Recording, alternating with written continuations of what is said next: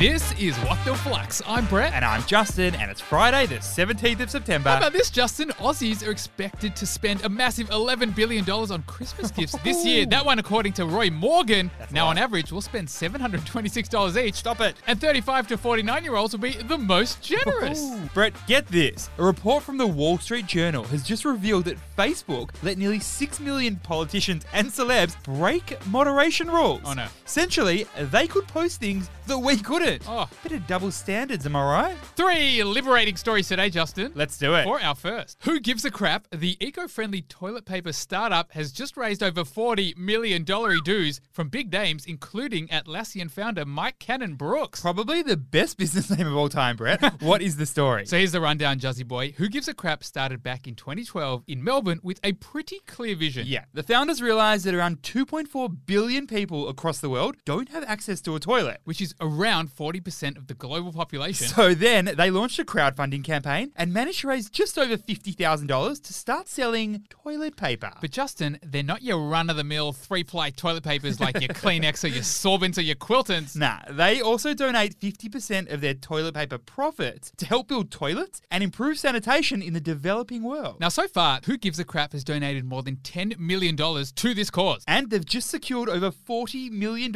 in their first ever funding round. And what's the money going to be used for? Well, amongst many things, Justin, the founders will be using the investment to expand their social impact. So what's the key learning here? Social impact investments are investments made with the intention to generate a financial return as well as positive social impact. Pretty much, the impact investment market aims to address real-world challenges. Now, that might be renewable energy. It might be microfinance in the developing world. For companies like Who Gives a Crap, it could be to access proper sanitation. And Brett, a decade ago, the social impact investment market was almost non-existent. But it's really started to boom over the last few years. If I may indulge myself with some stats, global impact investing hit over $1 trillion last year. And in Australia alone, it hit nearly $20 billion last year. And expected to grow to $100 billion in the next 10 years. And companies like Who Gives a Crap sit at the perfect intersection between for-profit business and social impact. For our second story, Flow, an app that offers female fertility tracking, has just raised $50 million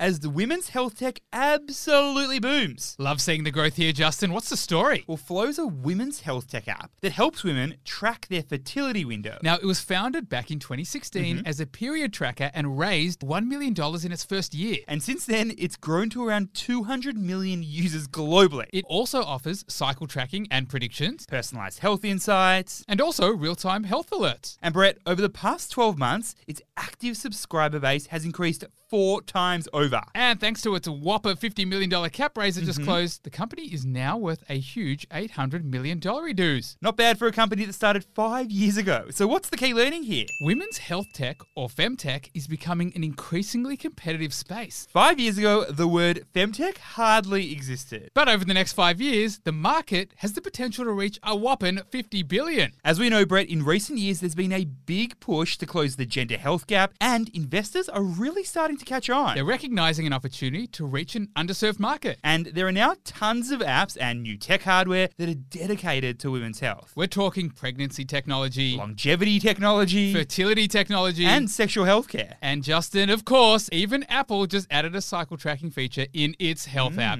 For our third and final story, online tabloid newspaper TMZ has just been sold to Fox Entertainment in a deal worth $50 million. That is some hot gossip, my man. What's the story? All right, B-Man, we all know TMZ as a tabloid journalism site, which started back in 2005 at the height of tabloid culture. Now, here's a fun fact for you, Flux fam. TMZ actually stands for, wait for it, 30 Miles Zone. And that's the studio zone. Anything within a 30-mile zone around LA. i.e. where all the magic happens. TMZ has been sold to Fox Entertainment, which is owned by Aussie billionaire Rupert Murdoch. And who used to own TMZ? Well, Warner Media owned it, but its parent company, AT&T, they were pretty keen to shed some less valuable assets so they could pay down their own debts. So it can pave the way for investments in 5G technology. Got me wondering, what is the key learning here? When a company decides on its strategy for the future, it often assesses its existing assets and has to make some really hard decisions. Decisions like whether certain assets or businesses fit within the company's broader strategy. For AT&T, a big telco company, the future is mainly around 5G. And if all the investment of the company is going into its big goal of 5G networks, Brooks, it's kind of hard to see where old TMZ fits in here. Which tends to break stories like Conor McGregor caught making late run to LA Supper Club. And shedding assets or divesting assets like TMZ can happen for lots of different reasons. Talk me through them. Well, it could be to boost the value of the parent company, Or to get rid of underperforming assets. or to increase cash flow to make room for new investments. Hello, 5G. Flux fam, the weekend is officially upon us, and what better thing to do this weekend than check that old credit score of yours? Middle of the month, best time to check, I reckon. Has yours gone up? Has it gone down? What's impacting it? Download the Flux app to get your credit score for free in under 30 seconds. I like it, Justin. Thanks for listening. Have a great weekend, and we'll see you on Monday.